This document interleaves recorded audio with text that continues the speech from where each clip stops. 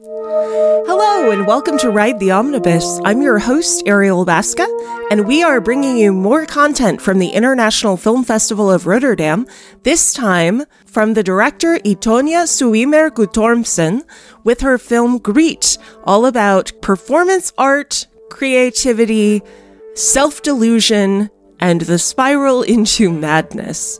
But it's about so much more than that. Join me as we talk. I enjoyed your movie very much. Thank you. I connected with it quite closely as someone who has spent a lot of time in theater over the years. Cool. I just wondered a little bit about your background. I wondered if you could tell me a little bit about where it came from for you. Yeah, it comes from a deep felt place. No. So the character comes from, I think it's now 14, how many years? Yeah, 12 years, 2009. This woman appeared in my notion of this quite possessed, or at least very cold woman who had this mission that she had to accomplish, but she would be very alienating. She would be alienated about her society, but also alienate others. And then she went through this radicalization process. That was in 2009, and I had already met Birgitte Larsen, who plays Griet, in a film school film, and we really wanted to work together with this kind of unusual woman type, driven, without wanting to please anyone, just really. Led by ideas and the goals to accomplish or change the world even.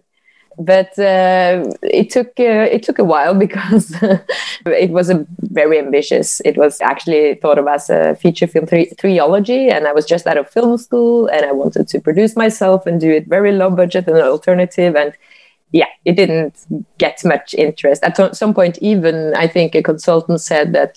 But this is not a drama. This is not a dilemma. It's a diagnosis. Like dismissing it in such a way. So that was kind of alienating, I would say. So you could already see some links between the Griet's reality and mine, I guess. Well, it took me at least 5 years of film and in the field of arts where I participated in friends' performances, then started my own performance group eventually concerning the myth of Lilith, Adam's first wife, who fled Eden. And this performance group you also see in the film, because that's how I make film. I put everything in that I have for hand and are fascinated by. It took some time to develop, to gather strength and find the processes that I felt was more nurturing in the creative field, and then I wanted to apply that on film or check out if it was possible to apply it in filmmaking. And then Birgit and I did the short film Retreat in 2015, or Retract is the English title, and that was when Griet or Gry Jeanette came to be.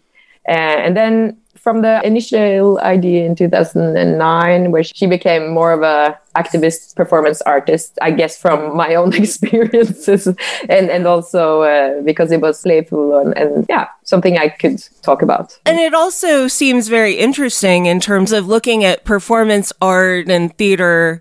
You sort of have to have delusions of grandeur to go along with the job to begin with. And so like this whole idea of this developing and burgeoning sense of madness that leads to this passage in the woods is so iconic to me of so much of what I've seen in the theater. I really love that and the way that you take that in the performance arts direction. Cool. I think it's because in Norway we have this term hygge and like koselig, which is like cozy and everything should be a bit like lukewarm and not too loud, not too this, not too that, like in the middle. And I guess this is common for many societies, but maybe especially Scandinavian society, and so this kind of sincerity and obsession that Griet has, and this actually faith in her own capabilities of actually having an impact in the world. It's not very popular in Norway.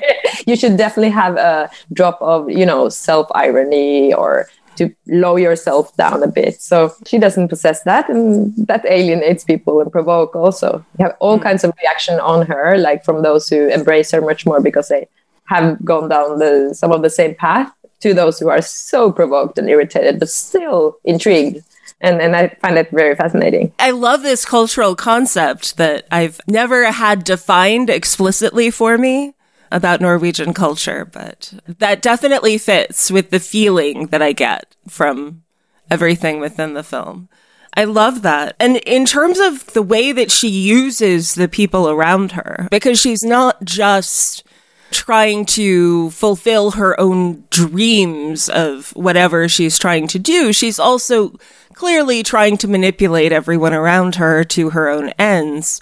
And the way that she uses the detention center, I wondered, how did you come up with the idea for specifically that as a centerpiece of the story?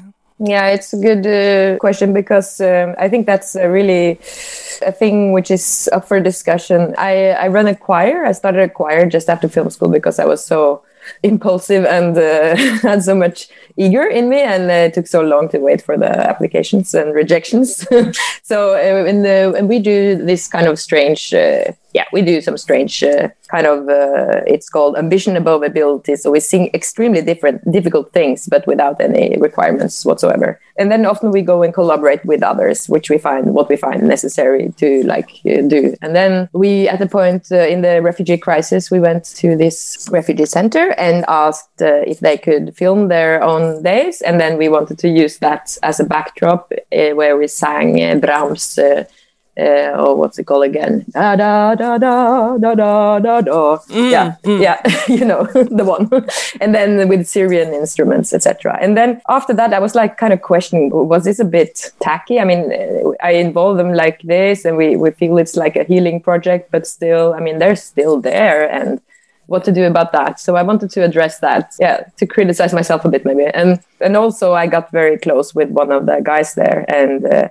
Who plays the lead, the guy who's mostly there, Asal. And I just wanted to have him in the movie, and I felt it was a good scenario for Grit, because then I guess Lars Øyno becomes more what I was in real life. He wants to use it for his art.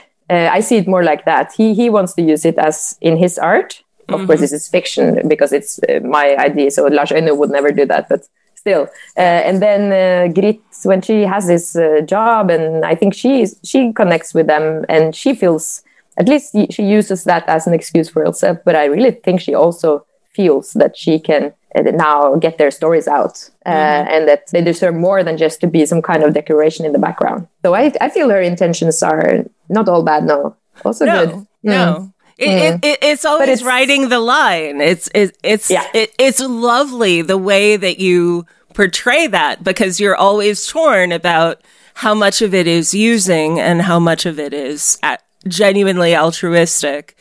And you get this feeling that I get from so many people in the arts who do similar things. So yes, yeah, there is no good or bad, and I mean, at least. Or maybe there is, but not. Yeah, I really don't want to make any easy solutions in my film or pass judgments on this. I try to describe a very desperate situation and a desperate battle of a person, and then reflect our society and whether we're open or not through her.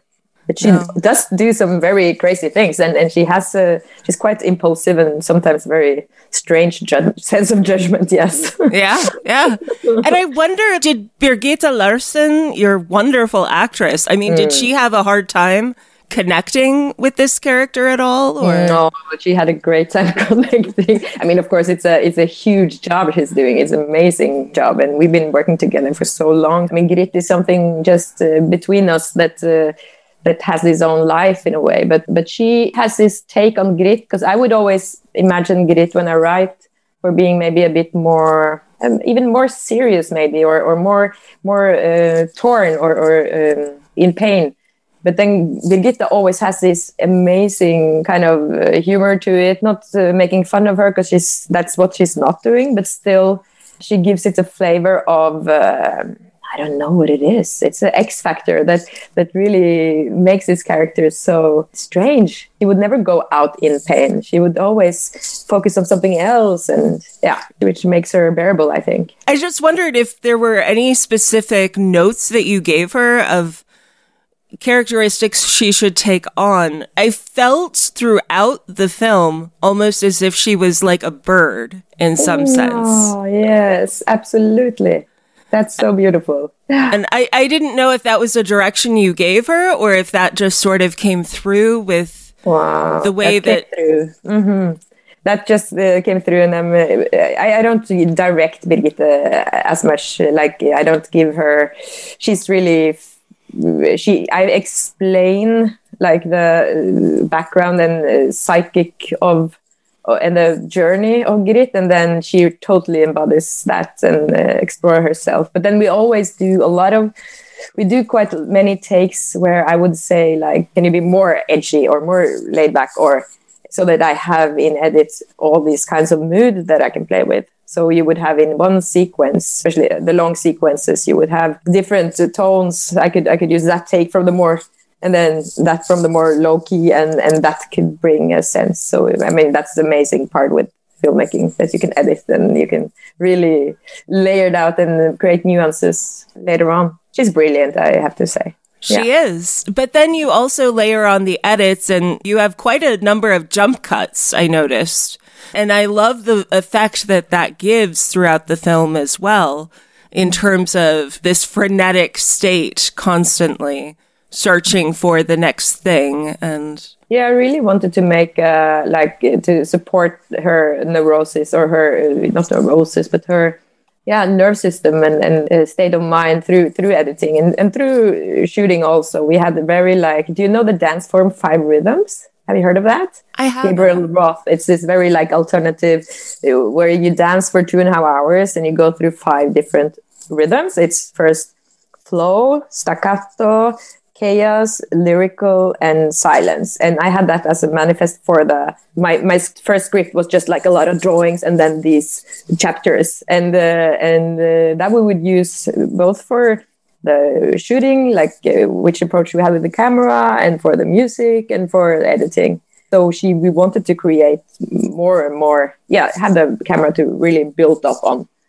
her travel, and also then that the woods would be its own kind of metamorphosis out there in the end. Yeah. And what do you feel like the metamorphosis is in the woods? I feel that I have a sense that she's very driven by fire and earth, air, like the elements. When she's in the whole beginning, that's what she do. She thinks and she burns and she has passion, and it's all mental and it's very driven. And what she lacks is grounding and softness. And so when she comes to the woods, it's both that she finds grounding and water, cleansing. And then you have the support of the nature of the seasons. Like, she comes there broken and she dies with the winter, and then she raises with the spring and unfolds with the summer. So it's she's tapping into some rhythms that are bigger than her, and then kind of grounds her. And then with the whole clothing metamorphosis, she is this kind of, I think when you have no sense of security, like house or relationships or money, clothing can be a shelter and a home. So all the way through the film, she's very sensitive. She kind of dresses up, like if she's applying for a job, she has this kind of suit on. And then when she's down at this alternative underground milieu, she becomes more colorish, and she kind of takes on what's there. And I feel that in the woods, she kind of, speaking of the motorcycle suit, which is kind of really a shelter, when you go in war, you have this, what do you call it, armor? Battle armor, yeah. Yeah, that she needs to at all be able to hold herself together. But then when she goes to the woods and kind of unleash and fall apart and starts to just wear what is there and read what is there and eat what is there, this new suit or uniform or pilgrimage costume with some kind of magic elements from the animals, but also a bit from the motorcycle suit. And then what she finds, I feel that's really a survival that's how she managed to integrate also physically. And that closing line that she has, or among the closing lines, where she's talking about how there is a mechanism to life, that life is entirely made up of mechanisms that are sort of self-sustaining in some way. It's like she's retreating into intellectuality even further to escape whatever's going on in her situation. And I just wondered if you were very deliberately trying to cast this idea of homelessness in a completely different light as well at the same time. Absolutely. She's homeless in any sense. And she uses words and thoughts throughout the film to create a home or a reality. And then she finds strength and additional support in nature and her experience there, but she's still a thinking being. And I think that language will always be a part of her. And I also feel that the kind of manifest or a text she's writing or her thoughts to the world, which is very dear to her, it's as if in the end it clicks on and becomes coherent with her. But before that, it's this huge gap between her thinking and her the way she experience and put words into her reality and what is her reality. Yeah. Because it's like, big gap. Because it's interesting because I feel like your film both is and isn't a refutation of assumptions that are made. At least in the United States, there's a huge stigma around homelessness and assumptions made about homeless people or people who live in poverty, that they must be at a certain intellectual level. There is obviously a lot of assumptions of mental health issues, etc. as well. So, but the presumptions that exist, I love the way that your film plays with those presumptions. And I just wondered if that was a conscious choice. No, not in that sense, I think.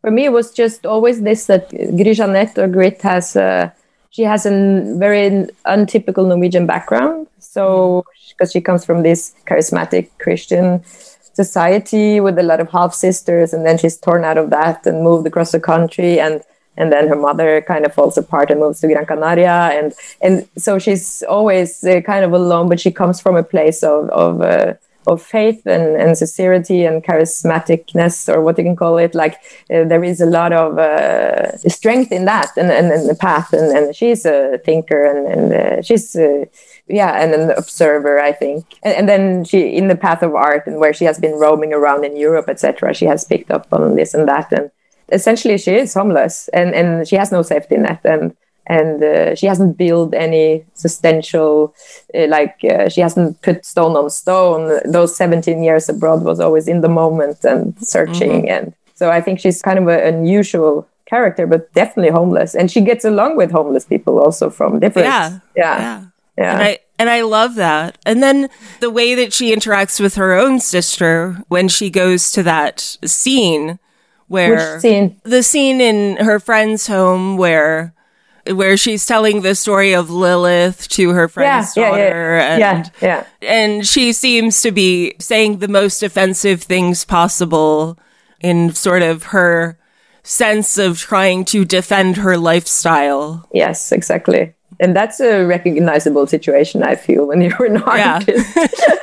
You really had to grab some big, you really have to find your defense then. When you're so, you have nothing to show for, but this is your life. You haven't had any chance of getting around to a family, or maybe you don't even want one. And then confronted with this exhausted child family, which has really no capability of roaming that at the point. And what the guy there says about, but can you live off that? Like those type of questions you always get as an artist, especially before you have manifested anything. So that's hard. That's a hard place to be. Incredibly hard. And it's so identifiable to anyone who's ever lived in that artistic space. Yeah, so. Any freelance business, I guess. You have to really justify your existence, which is so strange. I mean, there should be so many... I really want to question what we see as productive or worthy activities and worthy work, and why should we... I mean, we're so encaptured in this idea of productivity and production, and whilst walking around and being open and thinking, isn't that quite good.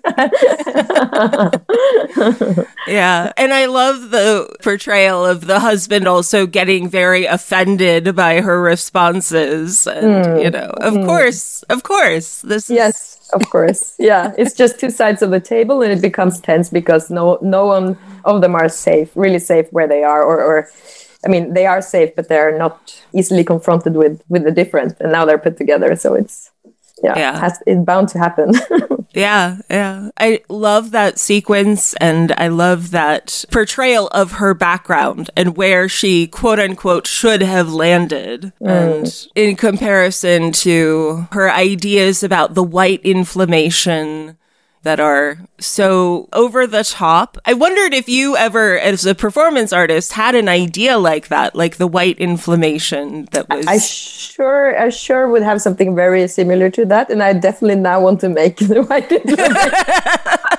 But I would go about it a different way, I guess. But no, I love those big conceptual ideas. I mean, we did a confirmation in Lilith with my gang here, and that was also like, we call it Eden Oslo, and we invited everyone to witness us having this confirmation ritual after 9 months of confirmation education, where we educated ourselves in the myth of Lilith and tried to expand what being a person and a woman could be. So I love to like play around with these things, and but of course for Grit it's a different cup of tea. And I think her biggest problem, maybe at least you can see that when she meets her childhood friend, is that she kind of turned her back to Norway as soon as she could and went off. Also, of course, because she wasn't very rooted, but still, and that can be seen as quite arrogant. So when she comes back and then wants to criticize this society, I mean, that's not making it easy for yourself. And we have this in Norway. We have this law of Jante, I don't know if you know it, but it's from Axel Sandemose. It's a common Scandinavian thing where you have like 10 commands. Thou shalt not believe you are anything. Thou shalt not. It's a poetic kind of made to visualize or to put light on how we have this social mechanism where we are kind of trying to control, to make this safe, homogenic, well-functioning society where everyone falls into place, which is we have a very well-functioning society, but is it Romey enough? Can you be a hyper loud girl in school, or can you be a bit over the top sensitive, or do you have to have a diagnosis to go with that so that people can comprehend you? That's a very interesting idea. And I didn't realize it was quite so rigid in certain societal structures. Do you feel like you are always operating on the margins in terms of your work, in terms of trying to push the boundaries? Yes, absolutely. I think I see a boundary and I get this crave to push it. I think I always had that in me. And I think when I discovered the myth of Lilith, that became kind of I found my guiding star there, because she's kind of, what that goes for the unknown and wild and free, that attracts me. And then when you have convention, like in filmmaking, like you should do it this way or that way, or in school, and all that suits me quite badly. Yeah. Mm-hmm. then I want to push it. Yes. I actually had a conversation just recently with Anna Hjortgutu about her film Manifesto, yes. And just talking about the way that business and bureaucracy are creeping into the arts in the worst possible ways. So true. I mean, and this is happening globally. Yes. Not just in Norway. I have been a Latin teacher for most of my life, and it was happening in the classroom. It's just one of those things where you're constantly pushing back against something. And for me, it's like I cannot have children, because then I know I would have to start a school. Because when I've been visiting schools with my, we have something called the Cultural School Sack in Norway, which is a great thing where artists can go to schools, like primary schools and high schools, and show their film or do a workshop or whatever. Very good thing. Then I've been so miserable, because I see so much, like both this digital optimism, getting everyone iPads, and you see that the role of the teacher just crawls in. Like I was at one place where you had to stand like in a corner with half your face covered by a digital projector, and instead of there was no and all these schemes you are filling out and all these goals that you are supposed to. There was no take on like, okay, lust of teaching, curiosity. Who are you? What is life? You know, it's really, that's so hard. It's so sad. It's so sad. And in the United States, like we keep claiming we're here for critical thinking and we're here to teach you how to think. Oh, yeah? Well, give me time. Give me time with the kids to do this. Time is essential. Time and space to explore and roam and just be silly and think and be unproductive. I think if you take that away from the kids, and that's violent. But maybe this whole apocalyptic age we're in now can change that, I hope. Yeah. Crush capitalism. No. I mean, that's kind of how I feel right now, but that's kind of what my podcast is all about. That's great. Days, so. Yeah. I saw the themes, so I'm going to get into that. I saw your themes. Really interesting. Oh, well, thank you. I love your film and I love the themes of your film, and I cannot tell you how much I loved both the way that you are able to capture so many of these ideas, but also the performance by Birgitta Larsen. I think it's beautiful, and your work together really shines. And I want to thank you so much for your time and for this film. Thank you so much for having me, Arja. And good luck with your podcast in the future. I'm going to spread the word so that we can all be enlightened by you. Oh, thank you. And good luck with the festival. I hope you have a wonderful time. Yes, I do. I'm here in Oslo, at Rotterdam, and Gothenburg right now. So sorry. Hey! Yay! That's cool. It is. It is. Yeah. Take care. You too. Bye. Bye. Bye. Thank you for listening, and thank you for taking a moment right now to reflect with me on the history of the land you are listening on now. Whether you are stuck in traffic or sitting in your office chair, take the time to look up whose traditional lands you are on now and what treaties govern those territories. I record this podcast on the site of lands stolen from the Manahoac people. I acknowledge that we need to protect and honor the history of the indigenous people from other tribal nations that also reside in Virginia and have made innumerable contributions to our region. I am grateful to work on this land. I acknowledge these facts in the hope that my listeners may join me in honoring our past, present, and future. Without this land, this earth, and each other, we are nothing. We will continue making our rounds of the festival circuit with guests from the International Film Festival of Rotterdam. Before I go, please take 30 seconds now to leave us a 5-star review on iTunes or Podchaser. Doesn't have to be anything fancy, just a simple RTO rocks my socks is good enough. And connect with us on Instagram and Twitter, where we are at Omnibus Ride. You can also visit our website, omnibusride.com, where you can dive deeper into our content and learn more about the show. A special thank you to our amazing editor, William Dass. We truly couldn't do what we do without him or Danielle. Be well, be safe, and keep in touch.